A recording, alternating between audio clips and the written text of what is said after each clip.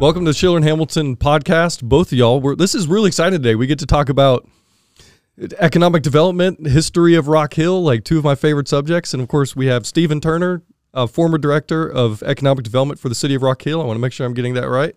And Senator Wes Clymer.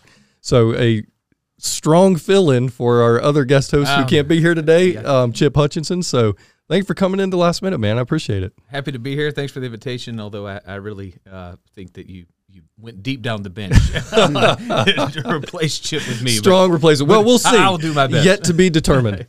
Well, Stephen, thanks for joining us today, man. I really appreciate it. And like I said, we get to talk about two subjects that are really fun, the history of Rock Hill, economic development, and I know specifically downtown. But before we do that, let's get into something a little bit. I want to know, and I want everyone else to know, what does an economic development director do? What did you do for, was it 30 years, 20 years? How long were you with Rock Hill? 33 years. 33 years. So what did you do for 33 years? I guess I would describe the job as really trying to put Rock Hill on a path for economic success. When I started the job in the mid-1980s, Rock Hill was a dying textile community, and nobody had any answers. And so over a period of a long time, we developed strategies and plans and had to get buy-in from the community, had to sell a lot of what people thought were crazy ideas in order to make the investments and to make the changes that were needed to put Rock Hill on the path for success. And I think we have absolutely turned the corner, and Rock Hill is on an amazing growth spurt right now. You know, I think that's true, and I think people definitely take for granted the growth that occurs in Rock Hill, almost as if it's something that happens to us and not because of actions or activities from someone like you. But I want to paint that picture because people do take it for granted. Tell us more. What was the lay of the land like when you first came here? That would have been 1988, if I'm doing the math right, so around there, 87? No, I was gone for a few years. So Okay. I really started with the city as an intern in 1983, became a full-time employee in 84, and became the first director of economic development department in about 88. And so when I came back to Rock Hill at that time, in 1979, 80, 81, the industrial mill had shut down. The Aragon mill had shut down. The bleachery was shedding thousands of jobs. When you went up and down Cherry Road, which was the major commercial strip, the Dave Law Boulevard area did not exist at that point in time. Empty storefronts, boarded up buildings. I mean, it was a depressed community. It was on the ropes. And you know, that's why in 1983, the city and the chamber came together. They recognized that something needed to be done. They didn't know what needed to be done, but that somehow something needed to be done, and that the elected officials by themselves probably didn't have the weight to make it happen. And so they created a public-private nonprofit corporation, Rock Hill Economic Development, to take the charge and to lead that effort to bring economic vitality back to Rock Hill. So what does that mean? When you say bring economic, it's not as if you can wave a magic wand, especially in a community that was so depressed. I want to continue to provide context here. When you talk about the industries that were collapsing and the jobs being lost, what did that mean to the citizens of Rock Hill at the time? And what percentage of people were employed in those industries? What was the tax base like? How robust or diverse was it? And what did it mean to the people who actually lost those jobs as they were shut down? Well, Rock Hill was a textile town, and there were 10 or so textile mills operating in Rock Hill. The largest of those was Rock Hill Printing and Finishing, known as the Bleachery. You know, at one point in time, the Bleachery had over 4,000 employees on one site in Rock Hill, and that was in 1960. Rock Hill was a town of about 25,000 people, and you had 4,000 people working on one site. So this was a textile town. It was a one industry town. So when the textile industry started moving offshore, there wasn't anything to take its place. Culturally in the city had developed as a place where education wasn't terribly important. People could go through to school through the 8th or 9th grade, drop out, go work at a textile mill. have a good life, have a good job, make good money, go to the beach for a couple of weeks every summer. That was just the pattern of life that existed in a textile community at that time. And when the textile industry left, this community just was not positioned very well to attract other kinds of jobs and other kinds of businesses. I'm curious, what was that like? I mean, obviously it's very daunting. So you're sitting there as you're young, you're working as an intern, you're working in a community that sounds obviously very depressed, your words. And you're tasked with revitalizing an area. And this is the South, and the South isn't what it is today. Charlotte is not what it is today. It wasn't really on anyone's map. It wasn't considered an emerging market. Rock Hill wasn't considered part of Charlotte. Rock Hill wasn't, yeah. So how daunting was that task? And why did you even think that this was possible to rescue this town? What was the vision, I guess? I was young and foolish.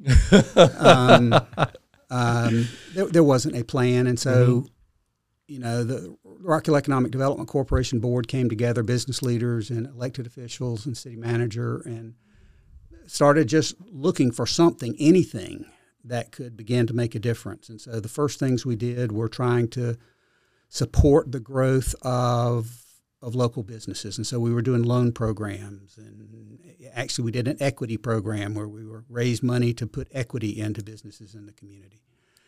And the truth was that none of that was very effective. I mean, loaning money to businesses when the banks aren't willing to loan that same business that money is not sustainable. Yeah, is not a good place to be. Well, so, what was the scale of these programs? The equity piece, the lending piece.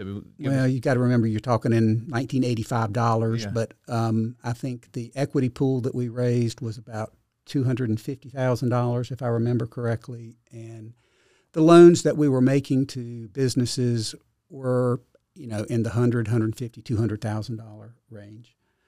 Some of those loans got repaid and were successful. I can remember Amida Industries that became, I can't remember, bought by a national company out in Rock Hill Industrial Park that does big lighting systems.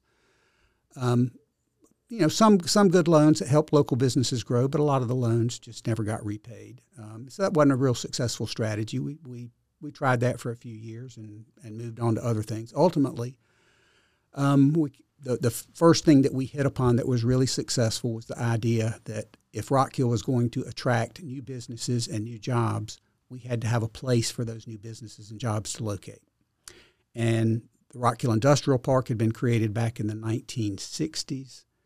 But it was really the only industrial park, and it was kind of a metal building park, not the kind of high. By the 1980s, a lot of businesses looked at that park and said, that's not the kind of environment that we want to grow our business in.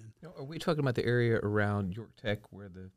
No, I'm talking about Rock Hill Industrial Park that's on Mount Gallant Road. Mount Gallant, yeah. Yep. Okay. And so the first really successful program was the Airport Industrial Park. The city owned land adjacent to the airport that was not required for future airport operations. And so the city basically donated that land for the development of a business park, 100 acres or so. We were able to get federal grants to help support the development of roads and utilities in that park. And the city council at that time made what I think was a very, very wise and forward-thinking decision. They said that as the land at the Airport Industrial Park was sold, that the net proceeds of the sale of the land would go to Rock Hill Economic Development Corporation to create a fund for new investments. And so that was sort of the pattern that Rock Hill Economic Development Corporation took profits from the Airport Industrial Park and invested those at Tech Park, which was the second business park, the one that you're referring to.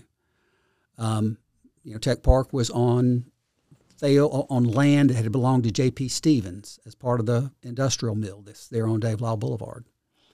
So we took land from an old textile mill and converted it into a modern business park. How appropriate. Yep. Income from Tech Park led us to the development of Waterford Business Park.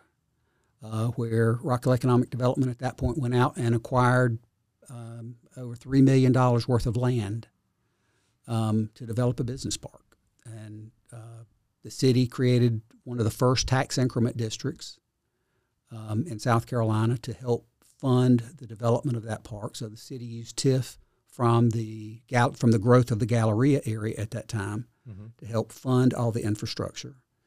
Again, created what has become an extremely valuable business park with thousands of jobs, some great businesses located out there. And so that sort of set the pattern. For a long time, Rock Hill Economic Development Corporation's primary business activity was the development of business parks. Mm-hmm. And that was probably true until about 2000. And in 2000, Rock Hill, from outward appearances, was a growing, healthy, prosperous community. We were increasingly tied to Charlotte. We had become a bedroom community to Charlotte at that time. A lot of commuting was taking place. But all of the growth and development that was occurring in Rock Hill was out on the periphery.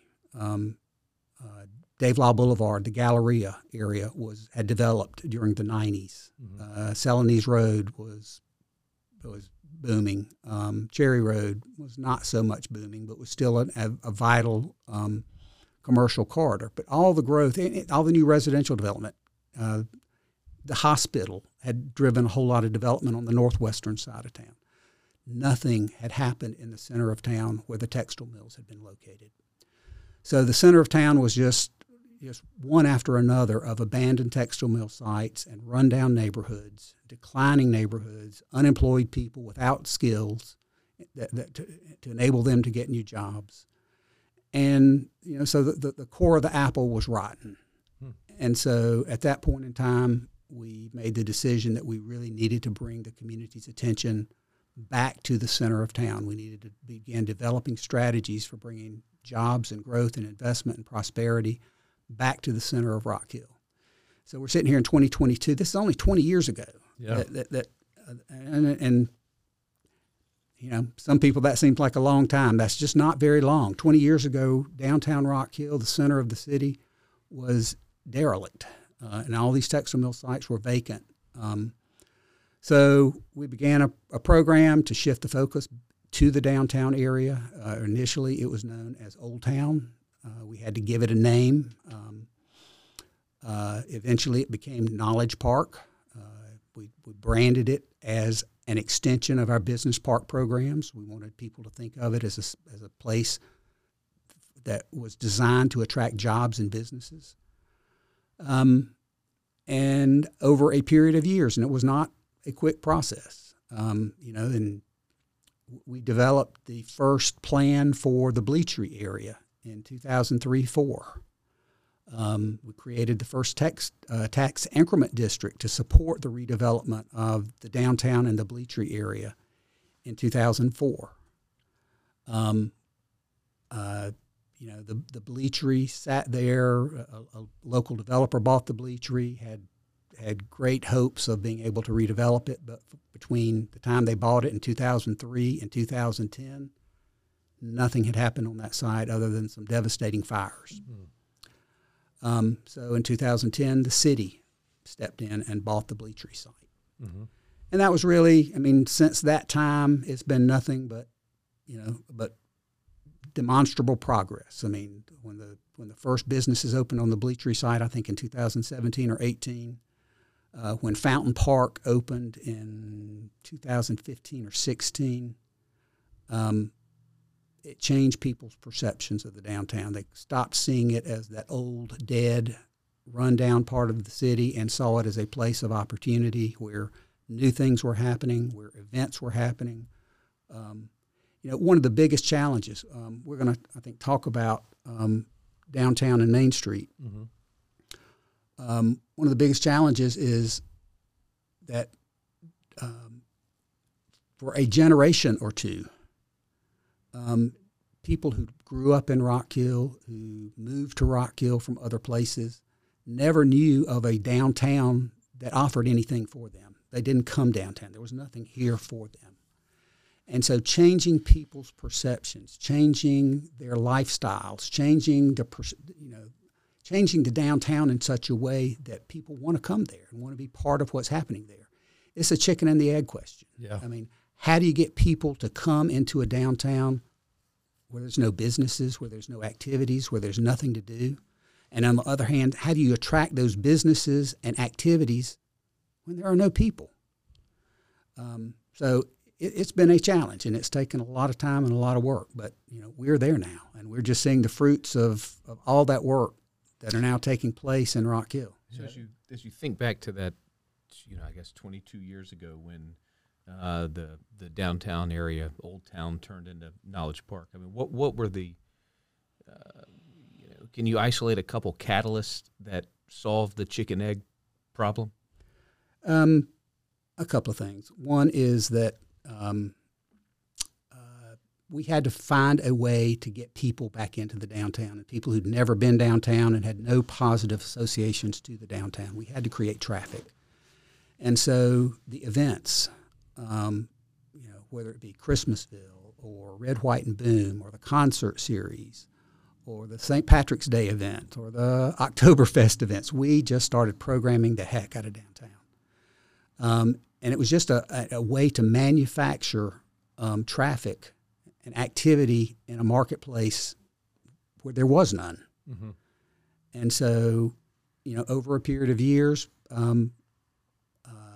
businesses started seeing that traffic as an opportunity. For a long time, those events, for the few retail businesses that existed in downtown Rock Hill, those events in downtown were the lifeline that kept those businesses afloat.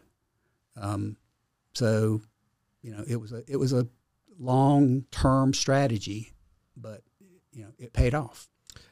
So backing up a little bit, you had another chicken and egg problem when you were first overcoming the inertia of the malaise era, and you talked about developing the industrial parks around the periphery of Rock Hill.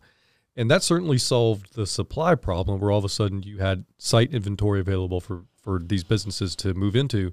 How did you solve the demand problem? Because it's certainly not a field of dreams. If you build it, they will come. It takes a little bit more than that. What did you do during that time to overcome that inertia? Well, that's a challenge. We're in the Charlotte market, and we identified ourselves very early on as being in the Charlotte market, and we're trying to appeal to businesses that have first chosen Charlotte as a good place for their businesses to locate, and then to make ourselves, to put the case out there that we are the best place in the Charlotte region for your business to locate. The advantages that we had was that even back in the 80s and 90s, it was big real estate firms that controlled those business parks in Charlotte. If you wanted to go in and lease a building that Trammell Crow had built, that Childers Klein had built, there were plenty of opportunities for that. If you wanted to go in and own your own business, to buy a piece of land and build a 100,000 square foot building for your business to operate, there weren't very many opportunities for that in Mecklenburg County. So that was really how the part of the market that we tried to appeal to, that you could come to York County, South Carolina, you could come to Rock Hill, you could buy land for a reasonable price, you could own your own real estate and grow your own business without the challenge of having to lease property through a developer. I'm kind of glad both of y'all are here for this question. So how has Act 388 impacted the ability to bring businesses across the border from Charlotte or elsewhere into Rock Hill or York County? And tell us a little bit about what incentives are and how you might go about bringing businesses into this area. Okay. Well, for those, Act 388 was an act that basically eliminated property taxes for homeowners, but in essence made then commercial taxes on businesses, the only source of tax revenues that, like school districts, could control themselves. And so it put much, much more pressure on commercial property owners and business park property owners. So as the school district was growing and needing to build new schools and hire new teachers and all that kind of stuff, the only opportunity they had for raising new revenues to do that was to raise property taxes on businesses. So that was one problem. That is further compounded by the South Carolina's tax structure, which on the surface taxed businesses at 2.5 times the rate of residential of homeowners. And so if you looked on paper at what the tax rates were for businesses, for manufacturers in South Carolina, they were preposterous. No business would ever have located in South Carolina and paid those kind of taxes. The manufacturing is a separate category altogether. Oh, yeah. 10%. Yeah, it was at 10.5%. 10.5%, yeah. Yeah. So the property tax rates were just preposterous. We were further challenged by the fact that our business parks are all located inside the city of Rock Hill. So another layer. So another layer of property taxes. And so I think what people don't really understand when they see news reports about incentives and so forth is that in South Carolina, in York County, in Rock Hill, incentives are simply a means of leveling the playing field. If we did not have incentives available to reduce the tax burden on businesses, it would be very, very difficult. It would be all bedrooms. Yeah, we would be all residential. And so Act 388, the other part of that is the Act 388 increased the incentives for Rock Hill and York County to become bedroom communities to Charlotte. It became much cheaper to own a home in York County than in Mecklenburg County, much, much more expensive to own a business in York County and Rock Hill than in Charlotte. So we're incentivizing growth with residential growth, but we're disincentivizing economic growth. It's a terrible piece of legislation. Yeah. What does that mean when you have a incentive structure that works against what many would consider a healthy tax base? How does that manifest? What's the reality then? Does that mean more costs on the residential homeowners? You know, in other words, if we weren't offering these incentives to bring businesses in, and we were just relying on our default tax code, what would that mean to people who actually lived here? It would mean that we would have a very feeble school system, that residential property owners would be bearing the cost of all the public services because we would not have a robust commercial tax base that also supports local government services. Mm-hmm. Residential property taxes are just not sufficient. I mean, you'd be looking at, if we did not have a robust commercial property tax base in York County, you'd be looking at residential property taxes having to double or triple from where they are right now to make up the difference.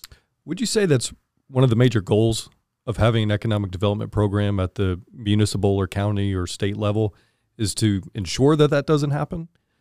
In other words, what's the point of the enterprise? Well, I think that's an important part of it. I think in a more broad and general sense, we all live in this community. We're all part of this community. We want our community to be healthy. We want our community to have good schools and good opportunities for our families. The point of economic development is to create the economic environment that manifests itself in healthy schools, healthy communities, great opportunities for families, and so forth. So you can't take it for granted that when you move to a community that it's going to be that kind of community unless there's an environment where new businesses are investing and new jobs are being created. It's dawning on me as listening to this story. So in the 80s, there was, famously a lot of macro growth. But in Rock Hill, we kind of missed out on that.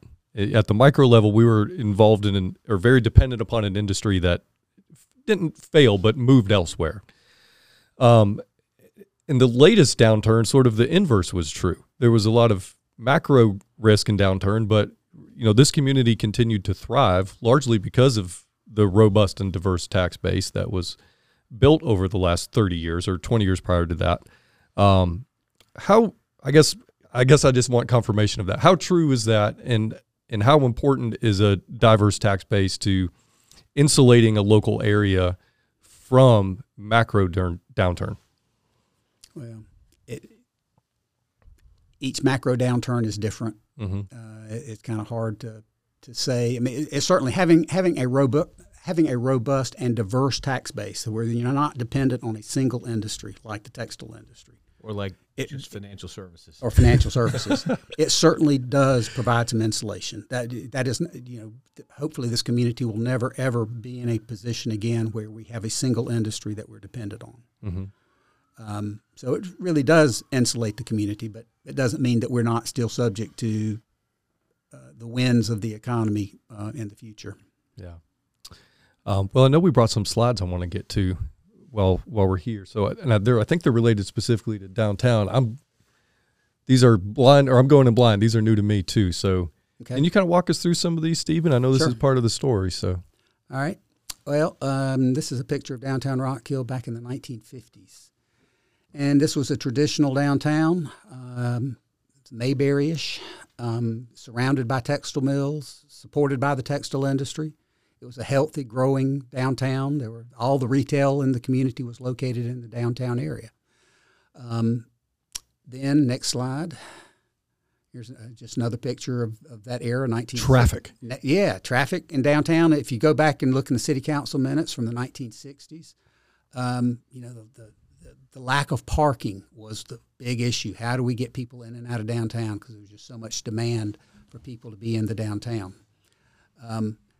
Then, in the late 60s, suburban commercial development began happening in Rock Hill.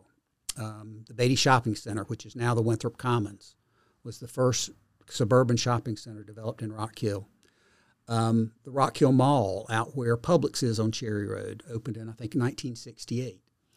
And as a result of that suburban commercial development, businesses started moving out of the downtown, retail businesses. So JCPenney moved from downtown Rock Hill out to the mall.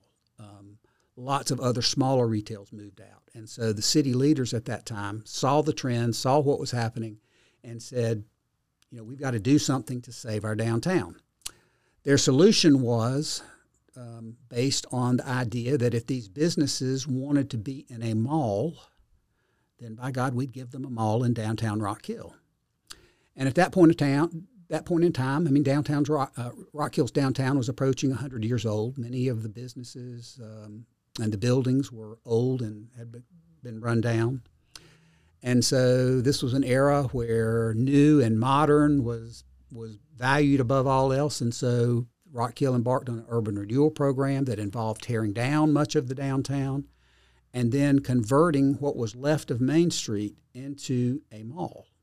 And so this image shows the demolition of Trade Street. Trade Street is what was the predecessor to Dave Lyle Boulevard. It was another street of downtown buildings that was demolished in the early 1970s as part of the development of Dave Lyle Boulevard.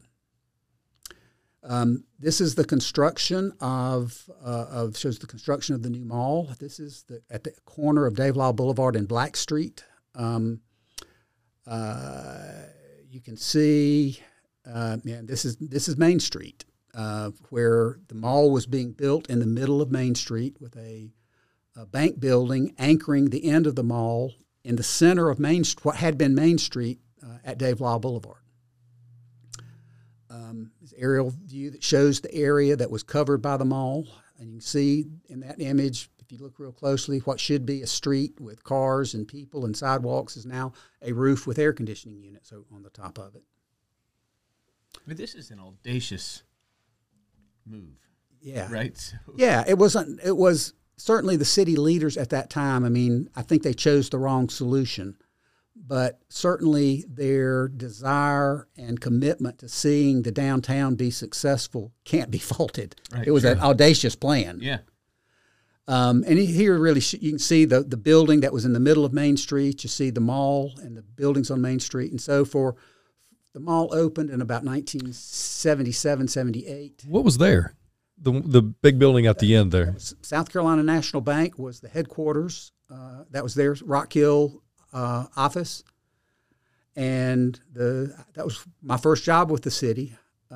Was in that building. The city's planning department was in that building. Wow. Oh, that was forgive my maybe my ignorance on banking history, but was SCNB one of the predecessor banks to?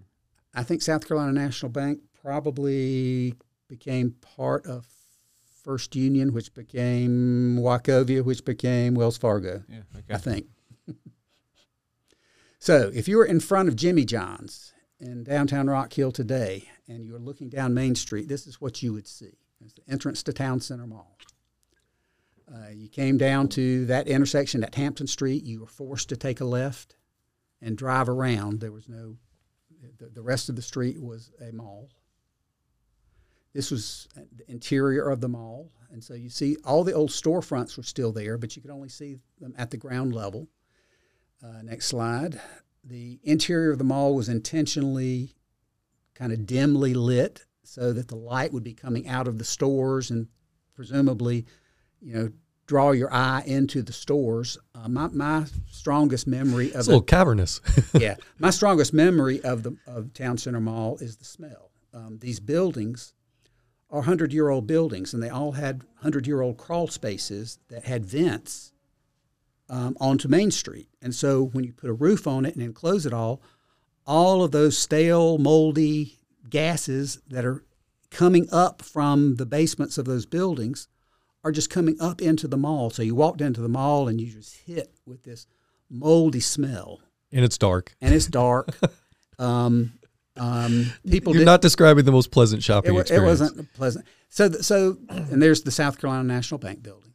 The mall was, let's say, modestly successful for a few years. I mean, Belk kept a store in downtown Rock Hill. They opened a new store at the Rock Hill Mall, but they kept a store in downtown Rock Hill from the opening of the mall in '78 until around maybe for about 10 years before they shut down the downtown store. But when Belk shut down the downtown store, the handwriting was on the wall.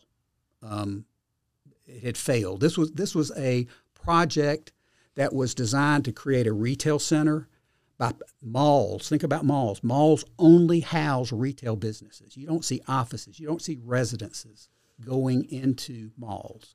And so by building this as a mall, they had limited the use of all of these buildings to retail use. Mm-hmm. And as the market changed, as big box retail started in the 80s and 90s, there was no way that Rock Hill could support hundreds of thousands of square feet of retail space in downtown Rock Hill. So it was just doomed to fail.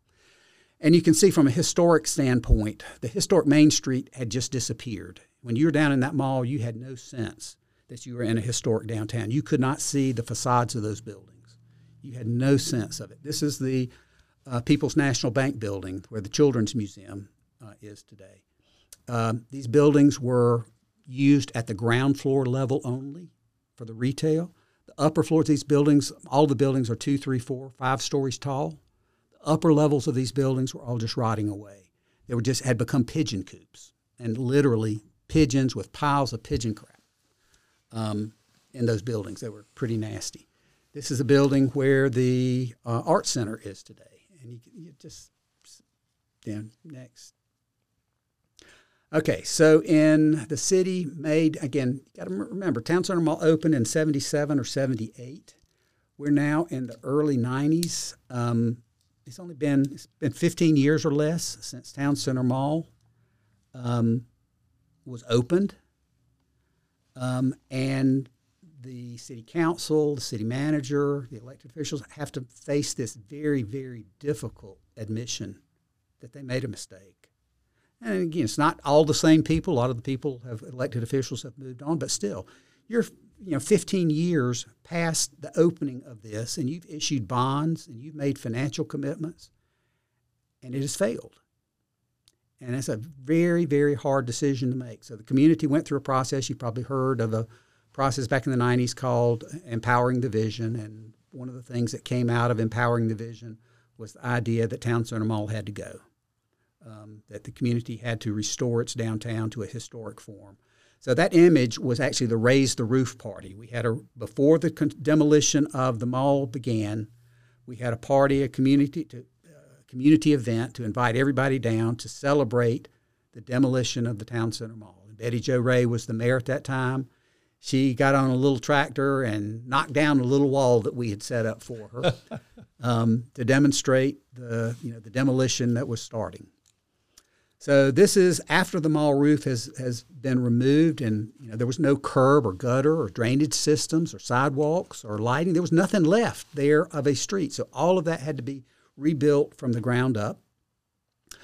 You can see in that picture that the SCN Bank building was still there in the middle of the street when we started the demolition of the mall. We didn't have a solution. That was still an active. It was one of the newest buildings in Rock Hill. It's still not a small one. Not a small one. And it still had tenants in it, and we just didn't have a solution for that. So we were going to reopen Main Street and run Main Street around that SCN Bank building. During the course of the construction or the demolition and reconstruction of Main Street, that building the developer of that building got into a financial crisis, and it allowed the city to buy that building at a price that made it possible to knock it down. So as a second phase of this project, the SCN Bank building was knocked down and the Main Street was connected all the way through.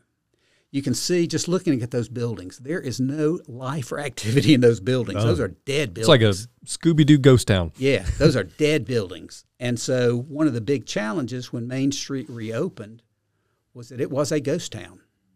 I mean, you had gone through, the development of the mall fails, businesses are moving out, the decision is made to demolish the mall. The mall is demolished. You go through 2 or 3 more years of construction. No business could survive all that. And so when Main Street reopened in 1996, it was a ghost town. Yeah. You could lay down in the middle of the street. You're perfectly safe. Businesses did start coming back, and the First Union became an anchor tenant of what was the old I can't even think of the name of that building right now, but became an anchor tenant. So there was some new development that began. Were you involved in the discussions to bring First Union back downtown? Yep. What was the pitch? Come sign a lease here where we don't have anybody. I mean, how do you overcome the objections there? Well, that was the developer of that building who made that pitch. But I think it was First Union was in the downtown. They had recently acquired 2 or 3 other banks that were in the downtown. They needed a fresh new face. They were new to our community. As First Union, they were relatively new to our community. So this was an opportunity for them to put their stamp and show that what a community asset they were going to be by being one of the first businesses to recommit to downtown Rock Hill. Were they almost a little naive about what downtown Rock Hill had become? Probably. That probably helped a little bit. Probably. You can see this is the transformation of the Center for the Arts, the Rock Hill Economic. Part of the story here that I didn't mention was that that downtown Rock Hill became so derelict, so destitute that as the city council had committed to tear out the mall and rebuild the street, the question came, if we do this and reopen this street and we've spent millions of dollars to reestablish our Main Street, the Main Street reopens and there are no businesses here. There's nothing. The voters are going to kill us. Yeah. We cannot let that happen. We've got to do something to try and bring some jobs and businesses back into the downtown simultaneously with the reopening of the street. So Rock Hill Economic Development Corporation went out and began trying to acquire a few buildings. Maybe we could acquire 2 or 3 buildings on one corner where we could try to attract some development to 2 or 3 buildings. Well, as it turned out, as we got out there and started talking to property owners, everybody wanted out.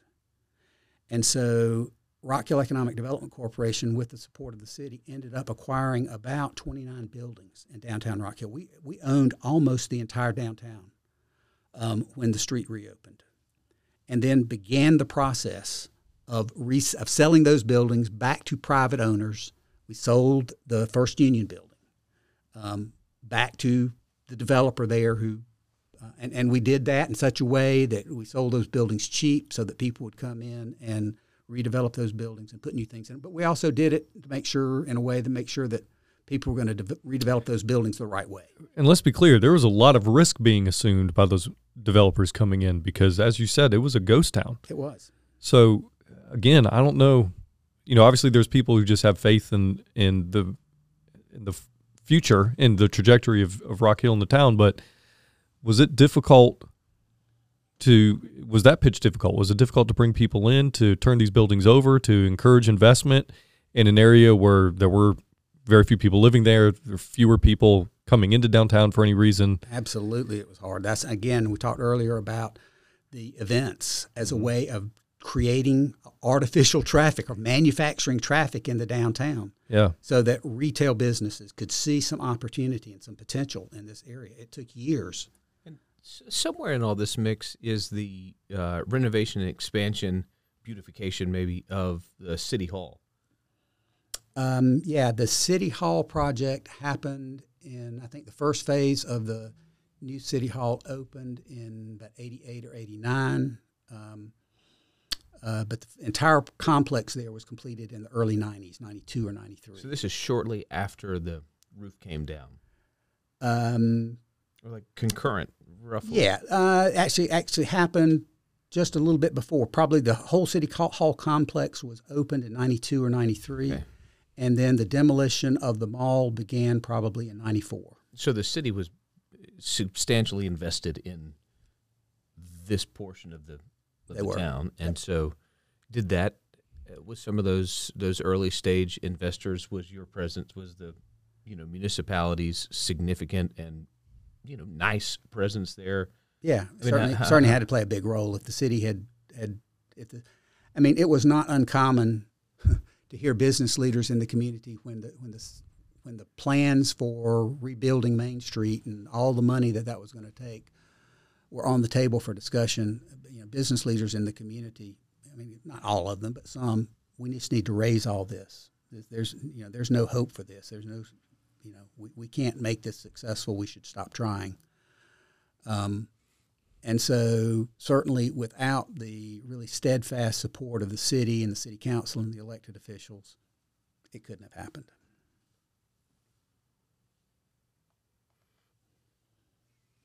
It's quite a story. And again, if you're downtown now and you see the event center, you see the businesses, you see the restaurants opening. I've lost track of how many restaurants have opened. And that development is continuing down Oakland Avenue with, new attractions opening there. You have the Saluda corridor now, so you see the development, in the future going that direction. I think it's just so important that we share this story so people understand that none of this just happened. It did not just happen. And it took civic-mindedness. It took sacrifice. It took audaciousness and admissions of failure. It took the willingness of the citizens to back certain projects that were, again, audacious in scope. In the face of recent failure. And so I'm sure there was a lot of cynicism about anything that was undertaken at the time. You have private developers that have to almost take your word that, hey, it's coming, and then believe that they can go get tenants for distressed properties in a distressed town. To what degree has Rock Hill become a model for the same sort of story in other towns? Do you see people coming into Rock Hill now saying, hey, how in the world did y'all do it?